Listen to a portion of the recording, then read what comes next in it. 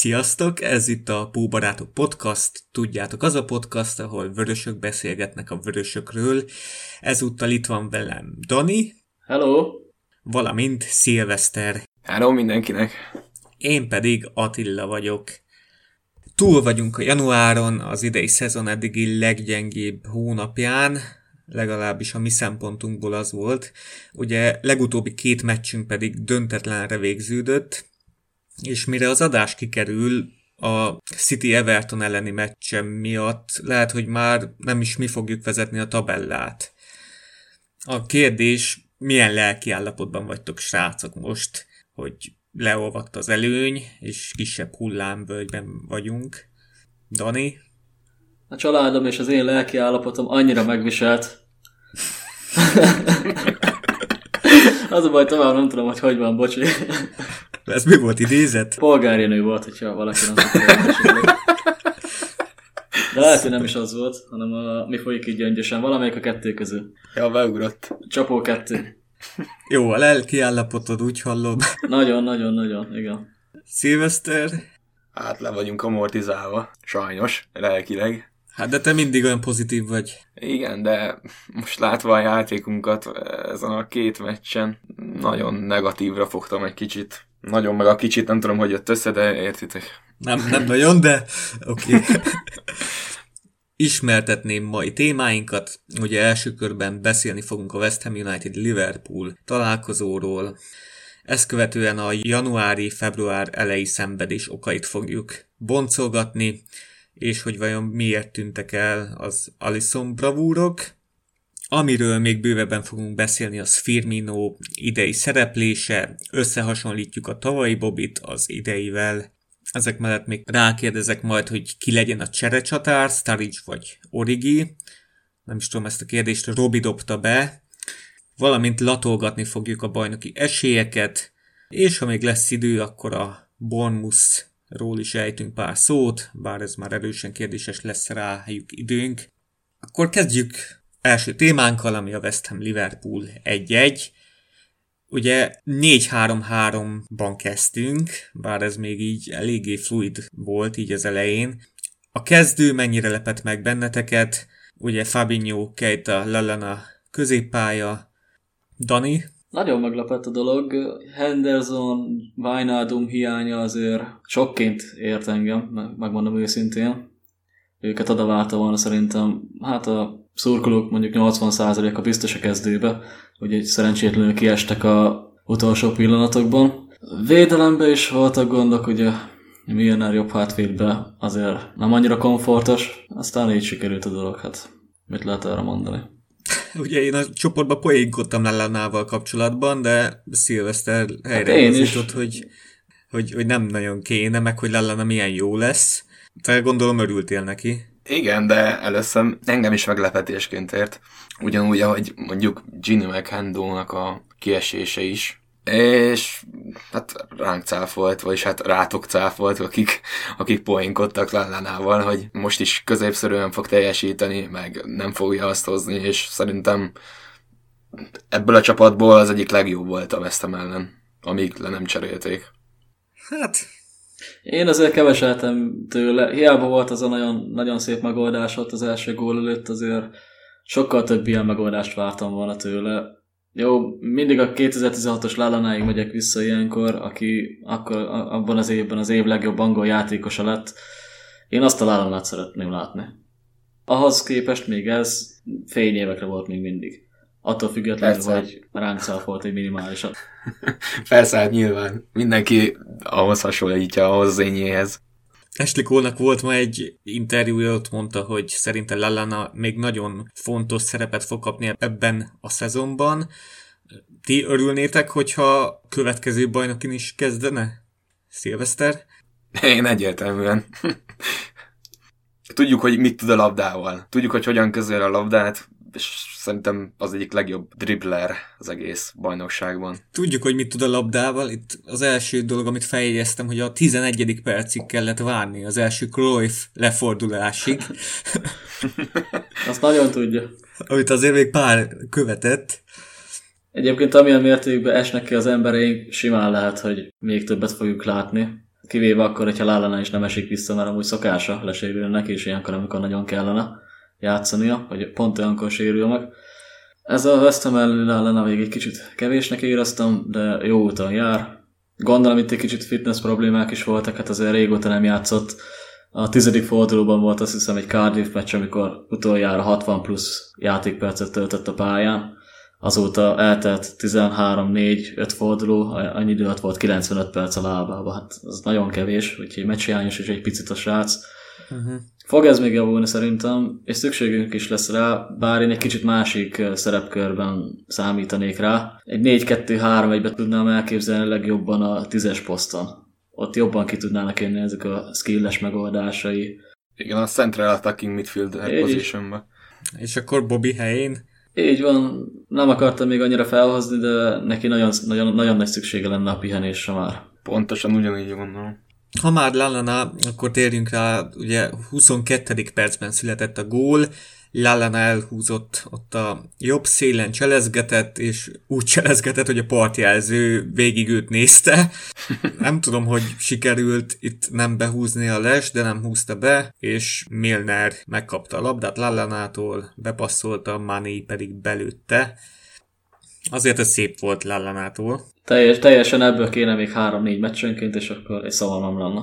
Az gyönyörű volt, amit Lallana csinált, aztán meg les gól. Hát most erről mit tudunk mondani? Premier League játékvezetők, Kevin Frendel az énem. Az egész meccsen teljesen gyatra volt a játékvezetői csapat. Olyan hibákat húztak be, vagy olyan döntéseket hoztak, amikor les kellett volna inteni, akkor nem intettek, amikor nem, akkor intettek. A szabálytalanságok is teljesen random módra voltak behúzva, hogy akkor ez most az, ez most nem az. Az 50-50%-os, vagy az 50-50-es helyzeteket is általában West Ham javára fújták, hogy ezt tette szóvá Klopp is a meccs után nyilatkozatába, hogy azt elismerte, hogy Mané gólja az les volt, de enyhén célzott rá, hogy amikor a bírói tím van fél időben valószínűleg megtudta, hogy hibáztak, a második részre már célzottan úgy jöttek ki, hogy akkor kompenzálnak egy kicsit, és mindenki éteszütött, ezért fújtak a West Ham javára. Hát így szokták. Amire meg Pellegrini meg kontrázott szépen, hogy Kloppnak meg lesgólakkal szokása nyerni. Utalva egy 2013-as Dortmund Malaga meccsel, amit egy ilyen góllal nyert meg a Dortmund 3-2-re. Pellegrini nagyon nem volt szimpatikus meccs végén se. Én még ezt említettem meg, hogy most akkor kinek tévedtek többet a javára a bírók, amikor mi lőttünk egy lesgót, illetve a végén Origi gólja is lesről született volna, hogyha bemegy, mert azt se intették be a bírók.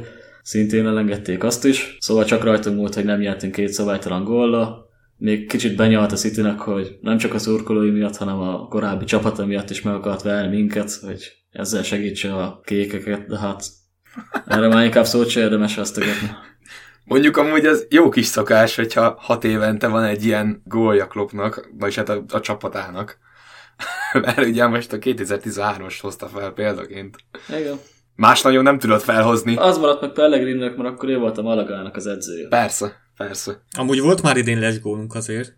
Hát nyilván, de nem azzal nyertünk meccset. Tehát nem csak az volt akkor. Melyik volt az a lesgól? Bournemouth ellen, amikor Firmino lelőtte. Igen, az első. Kipattant Begovicsról, és akkor Salah startolt rá, és belőtte a kipattanót. Vágom, így már megvan. Michael Cox, elismert szakíró, írta így egyből a gól után, hogyha Manéhoz kerül a labda, ilyenkor a védőnek mindig nehéz dolga van, mert Mané az egyik legkétlábúbb játékos a Premier League-ben.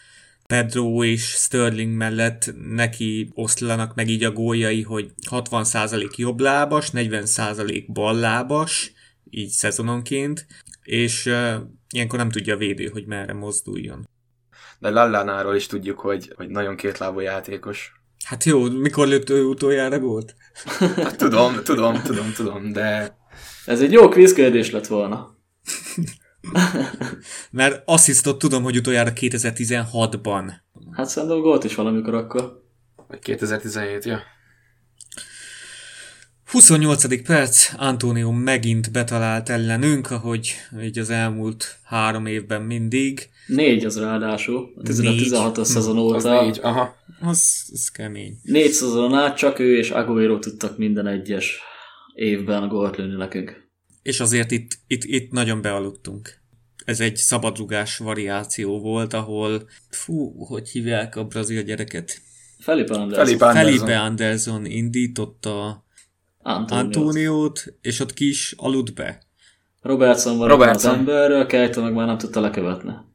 De Robertsonról egyébként is mostanában, nem tudom, hát elég gyenge védekezésben már Morinói magasságokba, illetve mélységekbe tart az ő játéka, szerintem.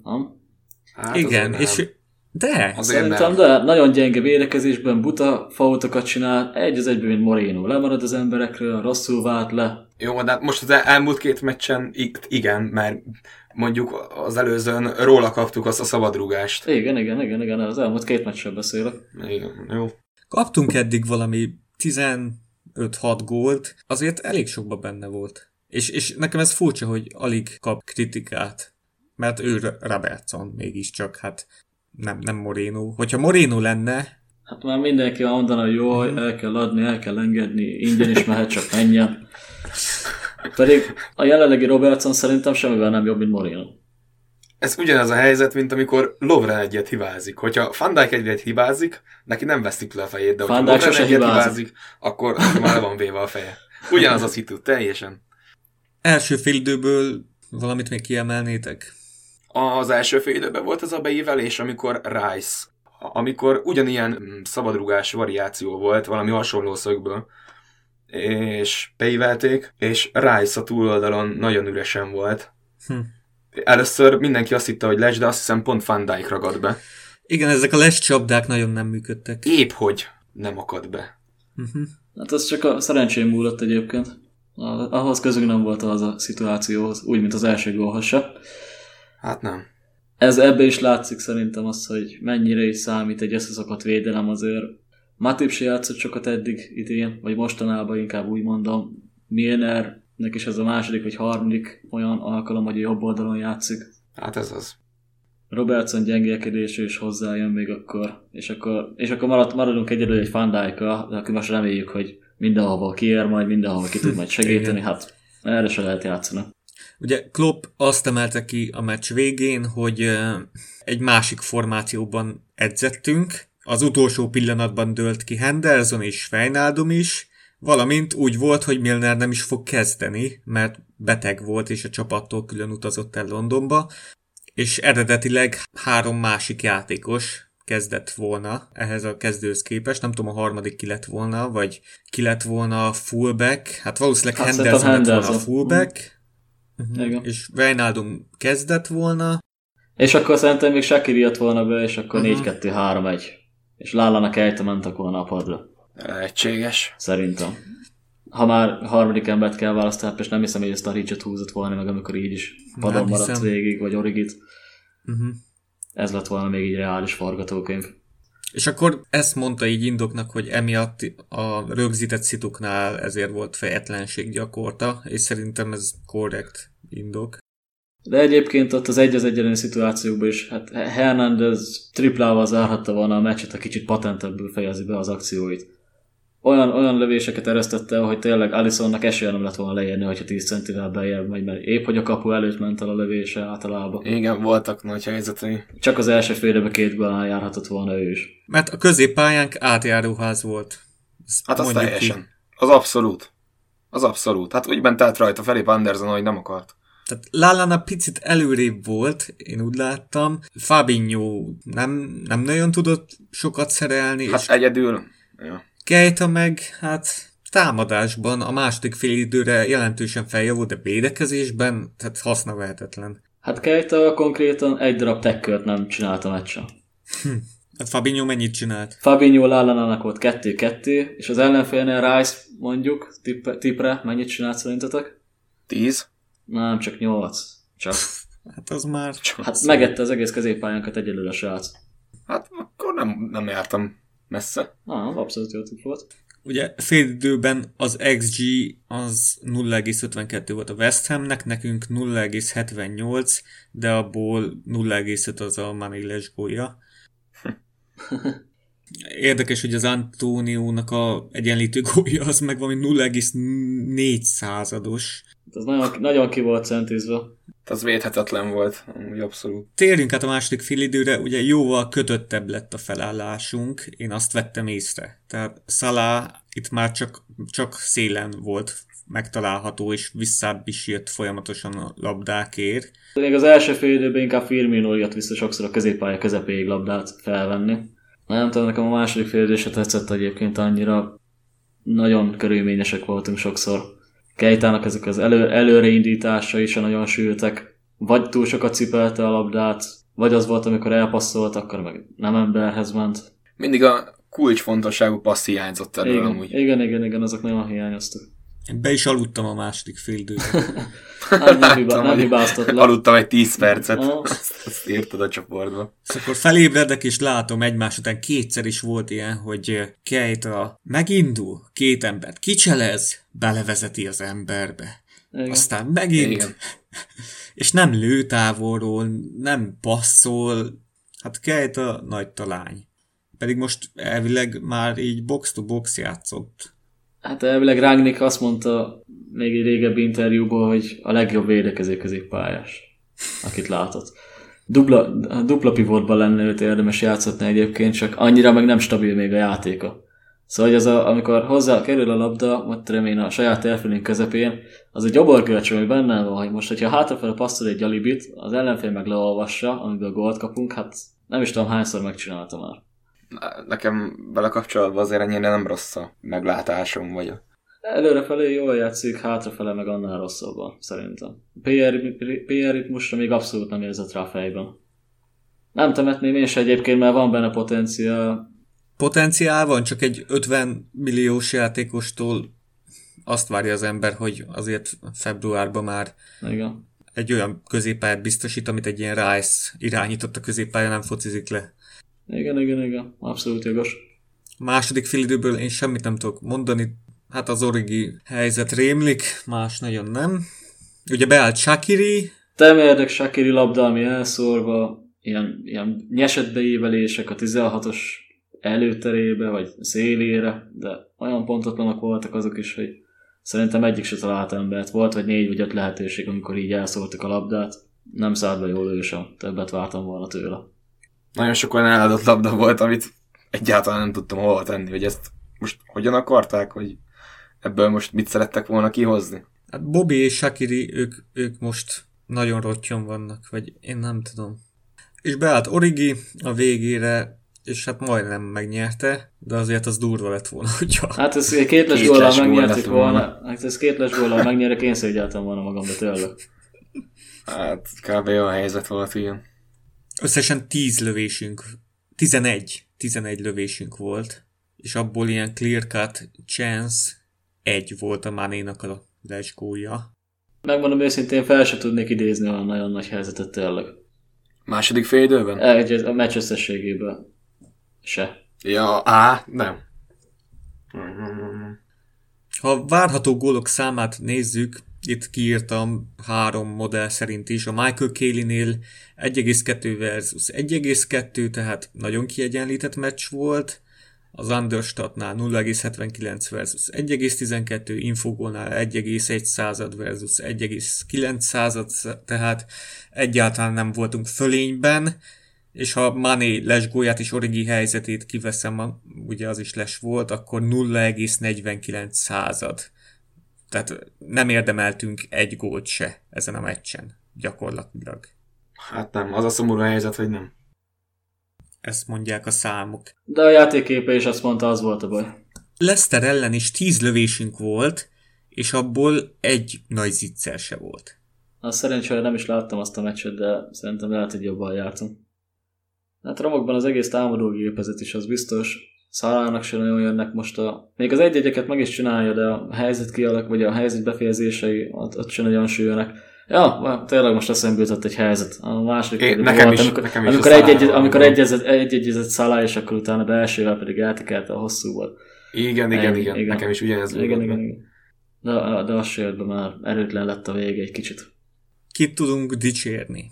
Hát Manét gondolom tudjuk, mert... A szurkolókat, akik kibírták úgy, hogy nem aludtak el. Ja, hát akkor... Még nem idegesítették fel magukat halálba. Na azért Lallánát tudjuk dicsérni. Keitának az előrefele játékát. Én inkább akkor milyenet mondanám. Ő volt az, aki hozzátette szerintem a legtöbbet. Alapból az egész csapatukból neki volt a legtöbb szerelése. Betegen. Így van, csak csinált egy gólpaszt is. Meg ott az oldalán azért nem nagyon voltak bajok szerintem. Az volt a legjobban megoldva. Az a legtöbb helyzetet is ő alakította ki. 5-5. Jobb hátvédként. Ezek a középpályások mit csináltak? És egyszer se cselezték le. Így Tehát van. párszor elfutottak mellette, de nem cselezték ki. Persze, ő Milli. belőle kéne még vagy 3. Nem, Klein kéne. Ugye Szilveszter? Klein is kéne, és akkor Milner mondjuk visszamehetne középpályára, és akkor már is nem lett volna átjáró. Erről majd még fogunk beszélni. És nem biztos, hogy ez a meccs döntetlen zárul akkor. Nem tudhatjuk. Ugye 74%-ban passzoltunk, 70%-ban passzoltuk a legutóbbi 4 meccsünkön. Tehát ez megvan, csak előről hiányzik a kreativitás. A nagy helyzetek. Szerintem el vagyunk fáradva. Fáradva? Főleg Firmino. Firmino van leginkább elfáradva. Rajta ez nagyon kijön. Ez nagyon látszik rajta. Sőt, meg nem is játsszuk azt a játékot, ami neki kedvez. Szerintetek a trió, tehát a Mané, Bobby, Salah most hogy áll tavalyi szezonhoz képest? 25 meccs után. Így gólokban. Több van nekik, vagy kevesebb? Ugyanannyi. 57 gólt lőttek tavaly, idén 56-ot. Hát majdnem ráibáztam. Nagyjából ugyanannyi. Ha -1-es handit beadod nekem, akkor megfogtam. Nem, egyébként a gólok szám az lehet, hogy jön is jobban ugyanúgy, de a játék az nem az igazi. Az valahogy nem stimmel. Meg most inkább azt érzem, hogy ha egyszer beindul a gólgyártás, akkor azon a meccsen jók vagyunk, utána meg 2-3 meccs is eltelik úgy, hogy momentumunk nincsen, most például mint ez a 2. Inkább nagyon egy meccsekre jönnek ki jobban ezek a formaidézítések. Tavaly azért jobban el volt osztva szerintem. De lehet, hogy csak én emlékszek így. Most itt van előttem, hogy idén az XG-t nem nagyon teljesítjük túl. És tavaly így a játékosok. Tehát Mónak 13 gólt kellett lőnie, így a helyzetek alapján, van neki 13. Bobbynak 8,9 az XG-je ebben a szezonban, van neki 7 gólja. A Mané az egyedüli, aki... Nem 90 a bajnokságban neki? De, ja igen, 80, csak egyet lőtt 10-ből, azt hiszem. Itt valamit összekevertem. Pont én is néztem Firminónak az idei statisztikáit, ilyen 9 bajnoki gólrém lett nekem tőle. Egyet lőtt 10-ből, nem? Volt valami ilyesmi. Az nincs benne. Mané az egyedüli, neki 8,78-ból van 11, Shaqirinak 4-ből 5, Sturridge még, aki 1,25-ös XG-re lőtt 2-t idén a bajnokságban. És hogyha a tavalyit nézzük, ugye így összességében azért a trió tavasszal indult be, de például Salah 23 XG ellenében lőtt 31-et, Bobby 10 ellenében lőtt 14-et, Manénál nagyjából egál, hát még Coutinho van itt, ő 2-szer annyit lőtt, meg Emre Can is. Ami azt mutatja, hogy tehát tavaly több volt a váratlan megoldás, szerintem. Alapból a játékunkból is jobban benne volt, hogy az a adok-kapok jelleg dominált tavaly. Az is. Idén azért próbálnak stabil védelemből átrendeződni támadásba, hogy így fogalmazzak, vagy nem tudom pontosan azt, hogy lehetne jobban megfogalmazni. Ez is egyik sarokpontja itt a kevesebb váratlan megoldásnak szerintem. Hát lehet ezt a mokadság számlájára is írni. Térjünk rá erre, hogy miért vagyunk ilyen pocsékok most így januárban, februárban. Mert ez már nem először fordul elő, hogy nem jönnek úgy a pontok, ahogy azt várnánk. Ugye most volt egy dubai edzőtábor a Palace-Leicester meccs között, ugye 11 nap szünet, azelőtt 2 győzelem, azóta 2 döntetlen. Ennek mi lehet az oka? Dani? Talán az is közrejátszik, hogy próbálja azt a német bajnokságba láthozni azt a Bundesliga szüneti jelleget, Klopp, hogy legyen itt ilyenkor egy kis pihenő, újra feltöltődés. Ezt minden télen megcsinálja. De például tavaly előtt nem azért buktuk el sorra a meccseket, akkor Mané hiánya miatt. Az Afrika kupa. Így van, akkor elment Afrika kupázni, meg Matipnak is volt akkor az a szövetséggel szembeni perpatvar, és akkor azért nem játszott, hogy nehogy eltiltsák utólag, akkor a játékosok miatt, és szerintem most is inkább a játékosok hiánya az, ami itt rányomja jobban a bélyegét a játékunkra. Hát ennyi hiányzott, makkal be lehet húzni a meccseket, mint ahogy a Spurs csinálja, de az sem működik folyamatosan szerintem. Nekik se fog. Én is a sérültek számlájára írom. Nagyon sok a hiányzó. És Kleint nem adtam volna kölcsön. Kleinról is fogunk majd még beszélni. Ha játszott volna, ha nem érdekel, akkor ül a padon. Ha nincs sérült, ül a padon. De legyen két olyan ember ott, akiről tudjuk, hogy bevethető. És ne az legyen, hogy például Millernek kell játszani jobb hátvédet, vagy Hendersonnak, vagy például Keenan Havardnek. Ugye tavaly is dubájoztunk, legalábbis mi nem, de jó lett volna nekünk is. Tehát a csapat, és azt követően vertük a Cityt 4-3-ra. De azt viszont már egyből egy Swansea elleni vereség, West Brom elleni vereség a kupában követte. Ha visszamegyek 2017-ig, akkor ott La Mangába látogattunk februárban, és azt egy Leicester elleni vereség követte. Ez a csúnya meleg idő. Hát ha még csak Dubaj lett volna, akkor még azt mondanám, hogy talán nem csak a felkészüléssel, a pihenéssel foglalkoztak a srácok, de Spanyolországban mit csinálsz? Hát maximum barozni tudnak. Ott is lehet mindent. Nyilván lehet, de azért nem olyan mértékig, meg magasságokban, mint a jó öreg Dubajban. Igen, aztán emlékszek rá. Valamint még 2016 és 17-ben, mert 17-ben 2 ilyen edzőtábor is volt, akkor márciusban utaztak Tenerife-re, és viszont az a Tenerife-i edzőtábor az már nem sült el olyan rosszul, mert azt hiszem, hogy az egyik évben egy Everton elleni sikert követte, a másikban egy Dortmund elleni párharc, szóval később, már így márciusban már jók vagyunk, de ez a január-februárban, hogyha elmegyünk edzőtáborozni, visszajövünk, akkor abból nem lesz győzelem. Vagy az időzítéssel van gond, vagy a helyszínnel. Spanyolországba kell menni mindig, és márciusban az eddig úgy tűnik, hogy bejött. Igen, mi ebből a tanulság? Tenerife-re kell menni mindig. Márciusban. Így van. Én úgy érzékeltem, hogy az összpontosítás, a koncentráció, hogy az csökkent. Amúgy se lehet végighozni egy egész szezont teljesen a csúcsra pörgetve. Igen. Hát vannak hullámhegyek, hullámvölgyek. Gondolom, ilyenkor a pihenés miatt egy kicsit jobban csökken a koncentráció, biztos. Bele is fér olyankor egy-két zakó, hogyha utána majd a későbbiekben ez a plusz pihenő majd például olyan előnyt ad, ami a Citynek nem lesz. Hát igen, tehát a rövid távon ez árt. Hosszú távon meg szükséges. Szerintem így gondolja Klopp. Most legyen ez inkább, mint később, igen. Egyébként is van jó pár dél-amerikai játékosunk, meg olyanok, akik nem ez az angol időjáráshoz vannak szokva. Nekik szerintem nagyon szükségük van rá. És akkor ide szeretném kötni azt, hogy ilyenkor szerintem a nüanszok nem a mi javunkra dőlnek el. Hát annyiból igen, hogy mind a két meccsen ki is kaphattunk volna, és ahhoz képest úgymond az 1 pont meglett.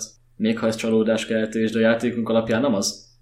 Mármint Sanyi írta nekünk, ugye jó barátunk, aki szereti a statisztikákat, hogy az XG... És aki sose jön podcastolni. Sose jön.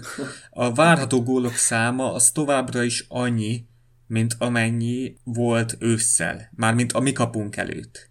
Tehát ugyanúgy annyi helyzetet dolgoznak ki körülbelül az ellenfelek, mint ősszel. Csak most bemennek ezek a helyzetek, és akkor szerintem térjünk rá itt Alissonra. Ez pedig Peti mondta, hogy beszéljük már meg, hogy van ez, hogy 2019-ben 11 lövés érkezett Alisson kapuja irányába, és ebből 7 gól, és úgyhogy előtte 85%-kal védett, most pedig 36,4%-os védési hatékonyság. Mi ennek az oka, srácok? Szerintem ebben az is benne lehet, hogy a védelem olyan összetételben van előtte, amilyenben. Szerintem is. Hogy nagyobb helyzeteket is engedünk alapból az ellenfeleinknek, többet is. Bár az még annyira nem is mondanám, hogy többet feltétlenül, de nincs meg az a stabilitás, állandóság, ami össze. És csomószor kiszolgáltatott helyzetben van Alisson. Én nem is mondom azt, hogy nagyokat hibázik, mert nem hibázik. Egyszerűen ilyen helyzetben van, hát most de se véd ki minden. De az XG az ugyanakkora, mint de most ezt a tegnapi Antonio gólt hogy védett ki? Hát, ha pont ott állsz. Pontosan ezt akarom mondani, hogy olyan helyzetekbe hozzák, amikben ilyeneket nem lehet kivédeni. Ilyen szempontból az XG az pont egy csalóka, mert az egy kisebb helyzetet is, vagy hát egy nem olyan nagy helyzetet kisebbnek fog értékelni, holott gyakorlatilag védhetetlen lövés. Igen, még győzöm lesz. Attól függetlenül, hogy egy nem túl valószínű kivitelezés volt az Antoniótól.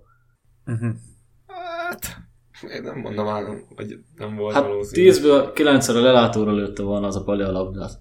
Hát 0,4... az Antonio az nem olyan rossz. 0,4% volt az esély arra, hogy az gól lesz.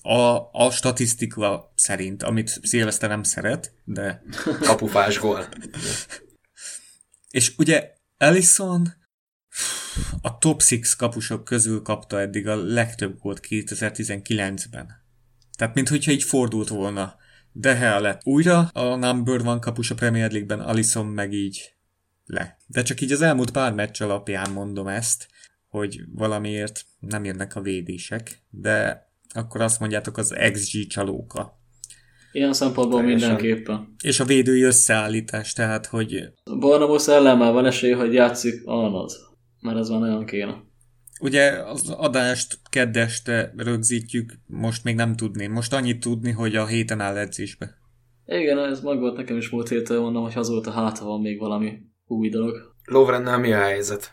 Róla meg semmit nem tudni. Tehát annyit tudni, most így kedd este annyit tudni, hogy kiújult a combhajlító sérülése, és nem mondott bővebbet Klopp, tehát talán még ő se tudta. Tehát egy combhajlító sérülés általában, hogyha nem komoly, akkor egy 10 napos kihagyás.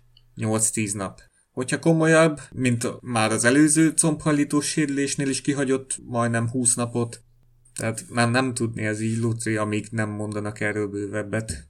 Hát jó lenne, visszatérne.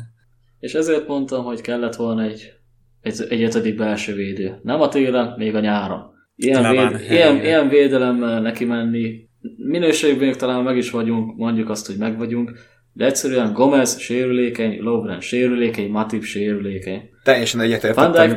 Van Dijkra lehet bazsolálni egyébként, hogy majd végighúzza ezt a szezont is úgy az egészet, hogy nem sérül le megint, de mi vagy, ha egyszer nála is beüt, mert befog. Olyan nincs, hogy soha senki nem, vagy soha egyszer sem sérül le. Akkor majd itt leszünk, hogy majd játszik Wijnaldum, meg Henderson belső védőt, vagy Fabinho. Hát az aztán egyébként... Pont ezeket mondtam amúgy előtte is. Én ezeket hangoztattam. Ez a durva, hogy mindig januárra jutunk el ide. És januárban meg nem új igazunk sose. Hát Van Dijk is januárban mondjuk, de mindegy. Jól van. Oké, hogy ez már meg volt alapozva nyáron is, de lehet igazolni télen, azért a riválisok közül is egy páran bemutatták szerintem. Aki viszonylag kevesebb játékidővel is megelégszik. Nem mondom, hogy sok ilyen van, meg olyan sok elérhető van a piacon minőségben is, de hát erre van a scouting rendszer, hogy ilyeneket megtaláljuk. Itt jönnek képbe, hogy az akadémiáról valakit felhozni, de nincs kit. Így van, az meg a másik nagyon legnagyobb baj, hogy onnan meg nincs kit. Bár mondjuk most a Johnston tegnap pont lőtt egy gólt a Citynek. Szerintem ő lenne a legjobb, de ő meg sosem edz a felnőttekkel. Amúgy visszatérve erre a nyári dologra, pont ez az, hogy akkor kellett volna felkészülni arra, ami most beütött. Tehát én is nagyon hiányoltam azt, hogy egy védőt hozzunk már, mert itt tényleg, hogy Ragnar is elment, számítani lehetett erre. Még gyors térjünk már erre rá, hogy miért januárban üt ez be mindig, mert hát hideg van. Dan Kennett adatelemző pulszurkoló összegyűjtötte az egyes hónapokat, hogy a meccsek hány százalékát nyerjük Klopp alatt, és hát melyik hónap a legjobb szerintetek? Augusztus. Nyilván.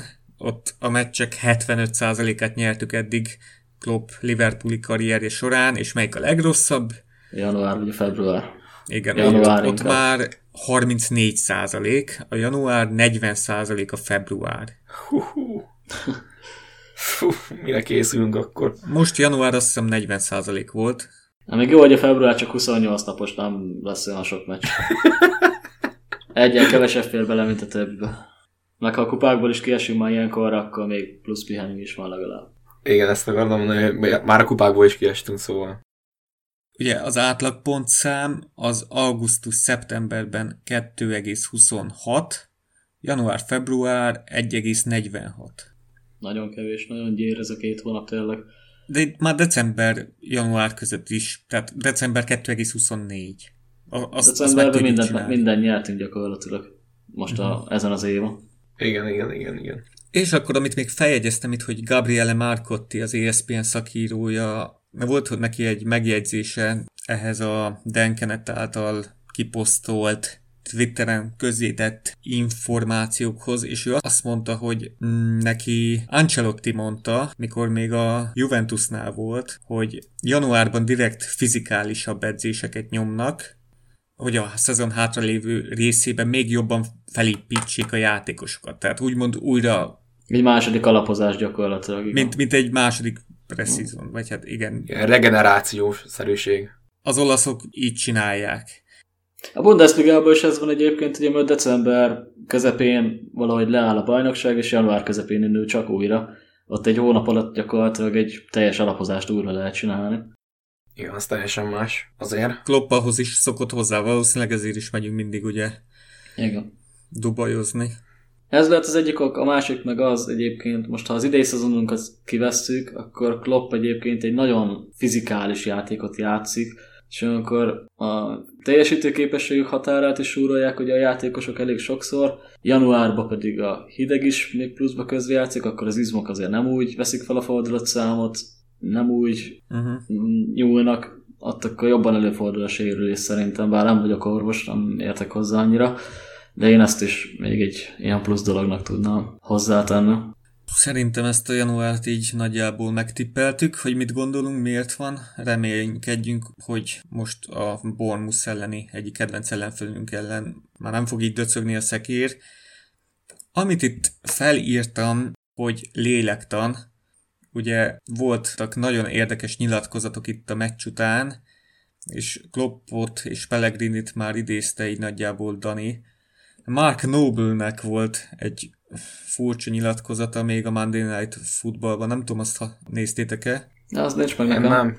Ugye ő a West Ham csékája, és azt mondta, hogy annyira idegesek voltunk, annyira látható volt, hogyha otthon ül a tévé előtt a kanapéján, még úgy is érzékelte volna, hogy olyan iszonyat idegesek voltunk, hogy itt az esélyünk, bajnokok lehetünk, és egyszerűen beremegünk. Tehát ő nagyon örülne Mark Noble annak, hogyha mi bajnokok lennénk, nagyon jól tenni a városnak, meg mindent, tehát szimpatikusan nyilatkozott, de szerinte itt a játékosok remegtek, megijedtek a lehetőségtől.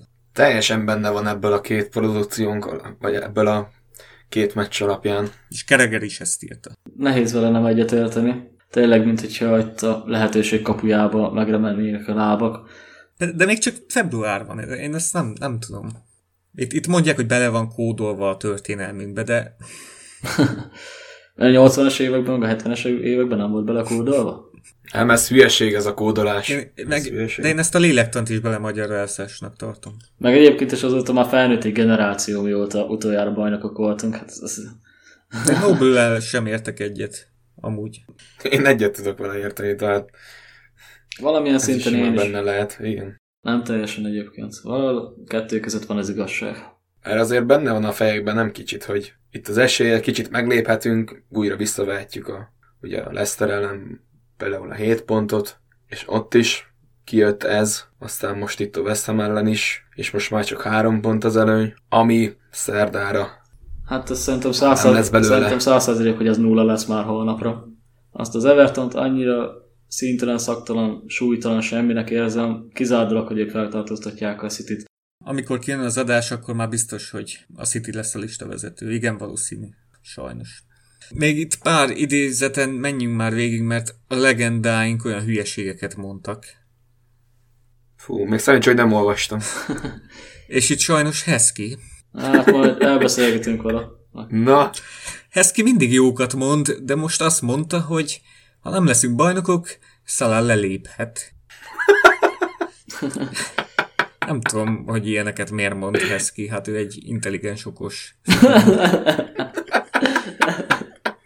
Tőle olyan idézetek, olyan megnyilvánosokat várnánk, mint amit most ma adásunk napján John Barnes mondott itt a Liam Neeson féle botránnyal kapcsolatban. Tehát ő egy olyan intelligens pali, hogy belőle még azt is kinézni, hogy politikus lenne. Hát Heskeyből nem nézem most ki. Kereger, és akkor most itt rá fogunk térni Kleinra lassan. Tehát Kereger azt mondta, hogy James Milnert rossz volt nézni, El se hitte, hogy ő ballbackként olyan jól teljesített nálunk egy szezont, mert úgy nézett ki, mintha teljesen pozíción kívül játszott volna. Ezt mondta Carragher, én nem értek egyet vele.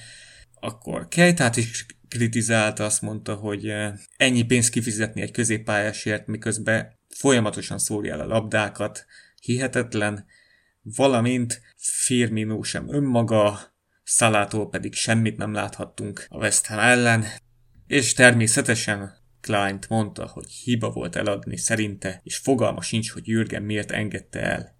És akkor Szilveszter, te ugye azt mondod, hogy egyetértesz. Igen, ebben nagyon egyet tudok vele érteni.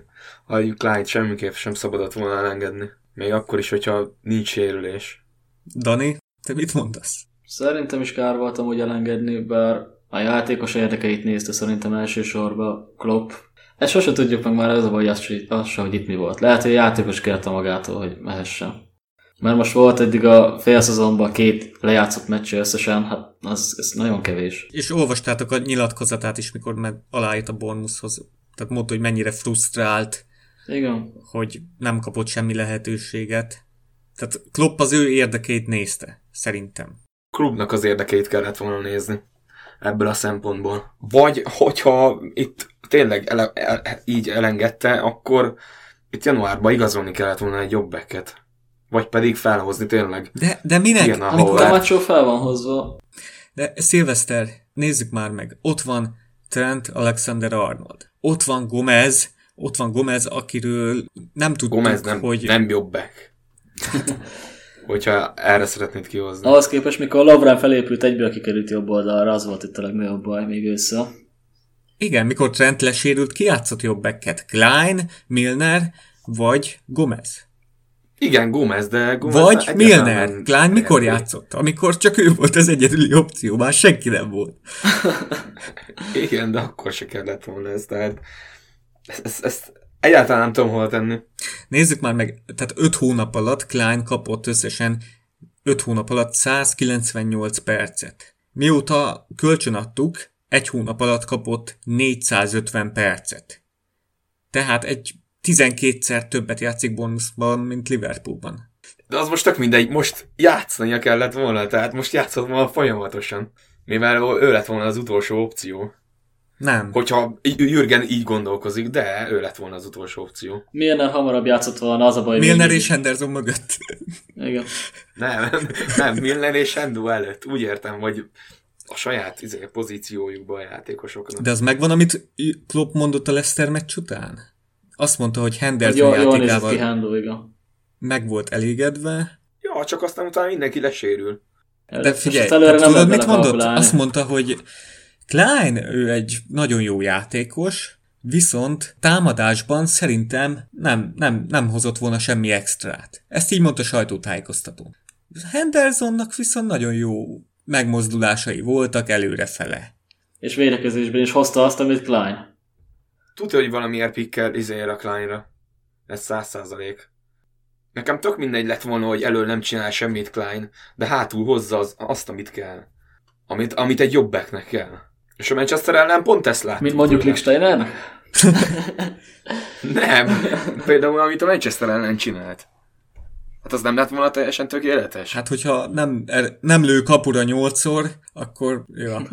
Hát igen, az... De emlékszem Mama Sakhóra Szilveszter. Igen. Én persze. Tehát vele is ez volt, hogy perifériára került. Ahogy Klein is. Hát ez a baj. Hogyha nem bízik meg benne, akkor elpasszolja. És nem bízik meg benne. Ez látható. A Sakhót se értettem, ezt se értem. Tehát hát Sakhóval ott a magatartásbeli problémák voltak a konfliktusnak a forrása.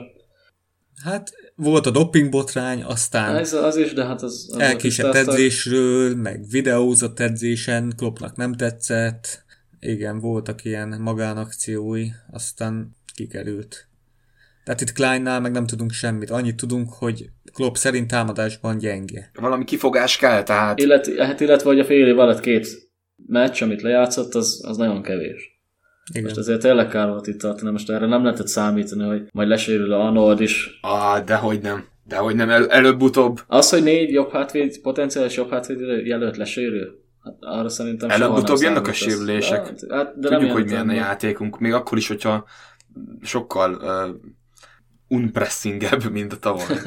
Ahogy én Danival értek egyet, tehát az, hogy beteg a Milner, betegen kell játszania, az, hogy sérült a Henderson, sérült a Trent, sérült a Gomez, ez egy évben max. Egyszer van, de nagyon ritkán. Lehetséges, persze. Persze, de... Hát nézzük a Balbeck. És most kijött. Nézzük, ott van Robertson egész pont akkor jön ki, amikor eladunk egy jobb hátvédet. Például Balbeck posztra szerinted kellett volna igazolni? Mert ugyanaz a helyzet. Hát ott van ott van Robertson, ott van Moreno, és aztán már csak vagy a középpályások, vagy az akadémisták. Vagy milyen erő. De ők nem sérülékenyek. Robertson még egyszer nem láttam lesérülni. Hát Trent sem volt elsérült. Igen, ő sem annyira az. Most Moreno se nagyon. Én azt mondom, hogy már a United ellen is azért játszott Klein, hogy bizonyítson a Bournemouthnak, hogy kölcsön tudják őt venni. Hogy abszolút, hogy van egyáltalán match fitness-e, hogy végig tudja tolni a 90 percet, igen. De én ezt nem értem. Chelsea ellen amúgy jól játszott, ott a Bournemouth harmadik gólja előtt ott adott egy szép gólpaszt, de a Cardiff ellen meg pocsék volt most hétvégén. Hibázgatott, lassú volt, direkt rájátszottak a Warnockék, alig bírta az iramot. Előbb-utóbb amúgy mindenki beleszürkül abba, ahol éppen játszik. Például vegyük ide Szekót. Az elején ő is jó volt a Crystal Palace-ban. Hát most is jó szerintem. Most sem mondom, hogy rossz. Nem azt mondom, hogy rossz. Összekapott meghívót. Hát ha most náluk lenne Sakko, őt is jó szívvel tenném be a belső védőposztra. Maradjunk annyiba. Attól függetlenül csipáztam a játékos, mert volt egy technikája, meg volt egy stílusa, de életbiztosítás nem volt sose. Szerintem ezt a Klein témát lezárhatjuk annyiban, hogy Szilvesztert nem tudtuk meggyőzni. Hogy nem értünk egyet. Te se tudtál meggyőzni, mert igazából mi klubban, vagyis én klubban bízok. Aztán ugye Klein ki is került ma a Bajnokok Ligája keretből, ahogy várható volt. Itt volt egy pár csere. Milyen változás is volt, Dani? Woodburn jött be, Oxlade-Chamberlain és a Kian Hoover kerültek be, mint 3 újonnan nevezett játékos, mivel csak annyit lehet. A kikerülők pedig a távozók voltak. Ez mindenképpen egyébként pozitívum, hogy Chamberlain már ránevezték a BR-re, hogyha esetleg úgy van, hogy ha döntőbe jutunk megint értetek, akkor ott már lehet, hogy tud játszani. Csak hát ez a gond, hogy most itt Chamberlain egy szinten van szerintem Gomezzel körülbelül. Tehát most márciusban teljes értékű edzést végezhetnek, ha minden jó halad, valamikor március közepén. A cél, hogy áprilisra pályán legyenek, nem tudom. Ez hogy... Chamberlainnél jó hír, Gomeznél annyira nem. Igen. Ennyivel lehetne így summázni a dolgot. Reménykedjünk. És akkor van itt még egy nagyon fő témánk, amiről mindenképp szeretném, hogy beszéljünk, a Firmino játékának a változása. Idén egy 10-es skálán hanyasra értékelni Szilveszter Firmino játékát. Így összességében. 6,5-7 kb. Dani? Hát én inkább 6,5 és akkor 6 lefelé egyel szerintem. Nem gondoljátok úgy, hogy kirívóan szar? Nem annyira rossz, sőt nem is a saját hibájából rossz egyébként. De én is így gondolom. Mert alapból ugye rövidebb volt a felkészülése a VB miatt, kevesebbet pihent, de cserébe ugyanolyan sokat játszik, mint tavaly, sőt még többet, de tavaly a bajnokság hasonló szakaszában már legalább volt 2 meccs pihenője, annyi volt egész szezonban, és egyébként csak egy Chelsea elleni bajnokit hagyott ki, illetve a Liga Kupa meccsünket hagyta ki, a Leicester ellen, hogy ki ellen játszottuk, nem emlékszek már pontosan, mindegy. Most pedig még egyetlen egy meccset sem pihent a szezonban. Még a Liga és az FA Kupa meccsekre is belett dobva csereként 20-25 percre, tűzoltásként, nehogy már legalább azokat végigpihenje, érted, a lelátom mondjuk, vagy valami ilyesmi. A válogatottnál rengeteget utazik, szeptemberben Amerikába mentek, ott játszottak barátságos meccseket, októberben Szaúd-Arábiában, az Insta 10.000 km oda-vissza, hát olyan szinten megterheli a szervezetét, hogy az valami nem emberi. Ezt senki nem bírná ki, ő sem. Hiába hihetetlenül nagy munkabírású játékos. Igen, az idő eltolódás is nagyon játszik. Nagyon rosszul van menedzselve a játék ideje, sokkal többet kellene pihentetni. Már tavaly is ez volt. Főleg, hogy Salah centerbe játszhatjuk. Ugye ez a másik oka, hogy amikor támadó középpályásként annyira szerintem nem is érzi a zsugát, az nem az ő posztja szerintem annyira, attól függetlenül, hogy karrier korai szakaszában játszott ott is, de Főleg olyankor, amikor Salát centernek szánjuk, szerintem Firmino helyére 10-esre simán be lehetne tenni Keitát vagy Shakirit, inkább Keitát, mert akkor Shakiri ugye azt érre kell Mané a másik párjaként, és egyszerűen még olyankor is csapágyasra játszhatjuk a szerencsétlen Palit. Ezt egyáltalán nem értem. Túl van játszatva, és nagyon keveset pihen. Kiírtam, hogy ugye tavaly folyamatosan ék volt az Understat pozícionálja, ugye a játékosokat folyamatosan ék volt az Understat szerint. Idén 11 meccse volt csatárként és attacking midfielderként, tehát támadó középpályásként is 11 meccse volt, tehát most pont egálban van. Tavaly 15-6 gólja volt a bajnokságban? Talán. Idén 9-nél jár. Nem abban van itt a legnagyobb kontraszt, hanem a játékának a minőségében, az összjátékoknak a lemenedzselésébe, a pressingnek a megváltozott pressing ugye, játékunknak a hiánya, talán az is egy kicsit rájátszik. Térjünk is rá erre, én azt mondom, mert itt írtam ki érdekességeket. Nézzük a pressing, ha már pressing, akkor szerelések. Átlagban Bobby a pályafutása során meccsenként 4,2 alkalommal próbált szerelni meccsenként átlagban. Tehát volt a Hoffenheimben olyan szezonja, amikor minden meccsen volt legalább 6 próbálkozása, szerelési próbálkozása. Nos, idén ez a szám 2. Tehát meccsenként 2-szer próbál szerelni. Tavaly ez a szám 3,7 volt. Ez nyilván Buvácsnak is. Nem akarom itt Buvácsot mondani, hát a játék stílusunk megváltozott, nem pressingelünk úgy, de akkor is többet várnánk Bobitól. Hogy várjunk többet, amikor agyon van játszatva szerencsétlen játékos? Ez a kettő így nem fér össze. Hogyha fáradt, akkor nincs mese, pihentetni kéne. És én egy olyat is megnéznék elől, hogy Sturridge van középen elől, egy kicsit hátrébb tolva Mané és Salah szélen, és középen mondjuk Shaqiri, Keita vagy Lallen a 3-asból akárki. De azt tudod, hogy a Sturridge kezdene, akkor még annyira se lenne pressingelős a játékunk. Persze, de legalább pihenne Firmino, nyilván. kapna lehetőséget Sturridge, és hát, hogyha úgy játszani, mint például a PSG ellen, vagy ahogy bejött a Chelsea ellen idegenbe. Mert amikor bejön, akkor mondjuk a Burnley ellen volt az. Ott is jól játszott. Láthatóan Klopp nem gondolja úgy, hogy fáradt. Tehát, ahogy mondta Dani, csapágyasra játszatjuk. És idén meccsenként sikeres szerelése 1 darab van, ami írtó kevés. Egy olyan Bobby Firminohoz képest, akiről... Aki többet szerel, mint bármelyik védő gyakorlatilag általában, tavaly például. Igen, tehát azt mondjuk rá, hogy ő a legjobban pressingelő támadó. Tavaly átlagban több mint 2 szerelése volt meccsenként, idén ez felére csökkent. Pályafutása során egyszer se volt ilyen szezon, hogy ilyen kevés szerelést csinált volna. De akkor támadásban is nézzünk rá, mert itt is óriási visszaesés van. A lövések aránya annyira nem, tavaly 3,6 volt, idén 2,5, azért ez is kevesebb. És van ez az XG Chain és XG Build Up, amit ugye úgy kapunk, hogy labdabirtoklási periódusokat vesznek, és ezekből később kialakuló lövések, mindenki, aki a támadásban részt vett, ami lövéssel végződik, jóvá írnak egy ilyen XG értéket. És ebből tudhatjuk például, hogy Fabinho vagy Henderson milyen mértékben segítette a támadásokat, még hogyha csak a hátulról nézve az 5. passz is volt az övé, előre passz. Azért ez is egy fontos mutató, és itt mindkét mutatója neki fele akkora lett Bobbynak. Ez mind azt támasztja alá, ezek a statok, amiket mondtunk. Illetve, hogy pozícióváltása is lett, igen. Az szerintem neki nagyon nem jött be, ez a támadó középpályás pozíció. Sokszor eléggé elveszélyezem. Igen, ő tényleg az a tipikus center forward. Tavaly minden támadásban benne volt. Tehát visszajött, pressingelt. Igen. És ezek olyan mutatók, hogy pressingje is gyengébb, támadásban is gyengébb.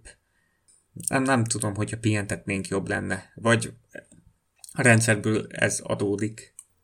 Mondjuk ez egy jó kérdés, igen, hogy a rendszer, az új rendszer az mennyire korlátozza őt. De mondom, így is minden második meccset ékként nyomott, szóval... Mindegy, a tegnapi meccsen volt egy olyan nagyon furcsa megoldás, amikor körömpaszból egy érintőből tette volna tovább, és arra ütemtelenül a játékos háta mögé dobta be a labdát, hogy oda is lett a helyzetünkön. 16-os sárga környékén volt már az a második fél idő végén. Nem végén, nem mielőtt lecserélték akkor. Megvan. Hogy ez annyira látszott, hogy olyan ütemtelenül, mint hogy hogy se lett volna fejbe egyáltalán már. Szerintem, hogy egy kisebb pihentetés, nem azt mondom, hogy most meccsekig, de legalább egy meccset, hogyha már kapott volna, hogy egy ilyen 1,5-2 hete lenne normálisan összeszedni magát, szerintem az sokat érne. Ráférne olyan. Meglátjuk, reméljük, hogy tavasza már erősebb lesz. És akkor 2 kérdésem van hátra a mai adásban. Az egyik kérdés, amit Robi dobott be, ha te cserélnél be csatát döntetlennél, vagy vesztésre állásnál, akkor a Sturridge lenne, vagy Origi? Dani? Nehéz kérdés, hogy Sturridge zsenie, vagy Originek a beletett melója ére többet. Szituációfüggő is, gondolom. Talán előbb itt voksolnék valami Sturridge-ra, jobban megvan a váratlan húzás benne, ami sokszor jobban kellhet egy ilyen meccsnek az átbillentésére, főleg ha nem megy a szekér, mint tegnap. Viszont Origi is például megnyerhette volna a meccset itt a végén. Szóval nem tudom. Ha mondjuk azt a splash gólját, hogyha belövi, akkor lehet, hogy most őt mondanám, de inkább Sturridge. Azt mondják, hogy Sturridge nem hajt. Ezt írják csoportban nekem mindig. Én nem tudom, hogy ez honnan veszik. Lehet abból az FA Kupa meccsből, amikor... Mármint origami, vagy mit nem hajt? Jó, van, ez szar volt. Te kit mondasz? Szilveszter, tudom, kit mondasz, de azért megkérdem. Ez teljesen számomra szituáció, meg ellenfél függő, hogy esetleg ki ellen, de a legtöbb esetben Sturridge-ot hoznám be, igen. Uh-huh. Én is. Egy jó Markovics kellett volna, de elherdáltuk. Most mennyivel bejebb lennék, hogyha őt lenne. Hát tényleg Markovics is ott van, akit visszanyíthattam volna Kleinhoz. Hát Markovics-sal se számolt Klopp. Jaj, ne! Markovics többet játszott a tartalékban, mint Klein az első csapatban. A Robi amúgy azt mondta, hogy ő Origit játszatná, mert Sturridge nem törődöm stílusban nyomja mostanában. Ezzel nem értettem én se vele egyet, olvastam, igen. De nem írtam. Premier League esélylatolgatással zárnánk. Ma az Echo lehozott egy cikket, hogy megkérdezték az Odds Checker egyik fejesét, hogy mik az esélyek, és mostanra a Manchester City lett a bajnokság esélyese náluk. A fogadóirodánál 39% a City, Chance 22 a Liverpool, 20 a Spurs. Én ezt meglepve fogadtam, mert mégis csak még mindig... Azért ennyi nincsen köztünk szerintem sem. Ti hány százaléknyi esélyt láttok a bajnoki címre, Szilveszter? Mindig mi vagyunk elől, szóval magunknak adnám a legtöbb esélyt, hogyha így pontokban nézném, és nem azt, hogy milyen a játékunk. Hogyha a játék alapján nézném, akkor azt mondanám, hogy itt most visszaesés következik. Reméljük nem lesz az, de hogyha visszaesés következik, akkor City. Jó, nem mondd a számokat. Dani? A pillanatnyi forma és a tabellán elfoglalt helyezés alapján most teljesen egálosra hoznám itt a City Pool versenyfutást, ilyen 42-42%-ot mondanék rá, és a Spursnek 16-ot, még valami nagyon nagy hajrával akár ők is odaérhetnek talán, de nem tartom egyébként olyan valószínűleg, csak mostanában, hogy az ilyen mákosan hozzák a meccseket azért, az kicsit úgy feljebb húzza itt a számokat nálam legalábbis. 42-42-16, én így mondanám most perpül. Jó, az úgy. Én 50 Liverpool, 40 Man City, 10 Tottenham, mert szerintem most a Bournemouth ellen visszatérünk a nyerőútra, és nagyon remélem, hogy a City meg hamarosan a Chelsea ellen pontot fog veszteni, akkor pedig megint mi leszünk jók. Chelsea-vel hétvégén játszanak? Ja, így van. Mondom, a Chelsea egész héten arra a meccsre fog készülni, a City viszont nem, így ott benne lehet bármi. Bár a Chelsea is kiszopott a Bournemouth-tól, szóval ők is képesek bármire, de én ott várnék egy X-et legalább. Meglátjuk. És aztán állnak az FA kupába, a Liga kupába, a BL-ben. Nekünk meg még egy ilyen rossz hónapunk szerintem nem lesz. Most valamiért pozitívabb vagyok. Szerintem nagyjából kibeszéltük. Bármi hozzáfűzni való? Nem jó. Nincs. Akkor szerintem jöhet az elköszönés. Köszönjük, hogy meghallgattatok minket. A Facebook csoportunk linkjét a leírásban megtaláljátok. Adásainkról a facebook.com/Póbaratok oldalon értesülhettek. YouTube-on és Soundcloudon a Póbarátok csatornát keressétek. Itt korábbi adásainkat is visszahallgathatjátok.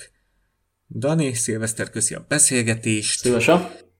Ugye mindhármunkat a Liverpool FC szurkolói csoportban megtaláltok, hogyha keresnétek, ajánljuk, csatlakozzatok. Így van. A Javbase-nek köszönjük szépen a podcast számára készített egyedi intro és outro zenét. Őt Facebookon, YouTube-on és már Spotify-on is megtaláljátok. Legközelebb találkozunk. Sziasztok! Viszlát, viszhall! Hálóztok!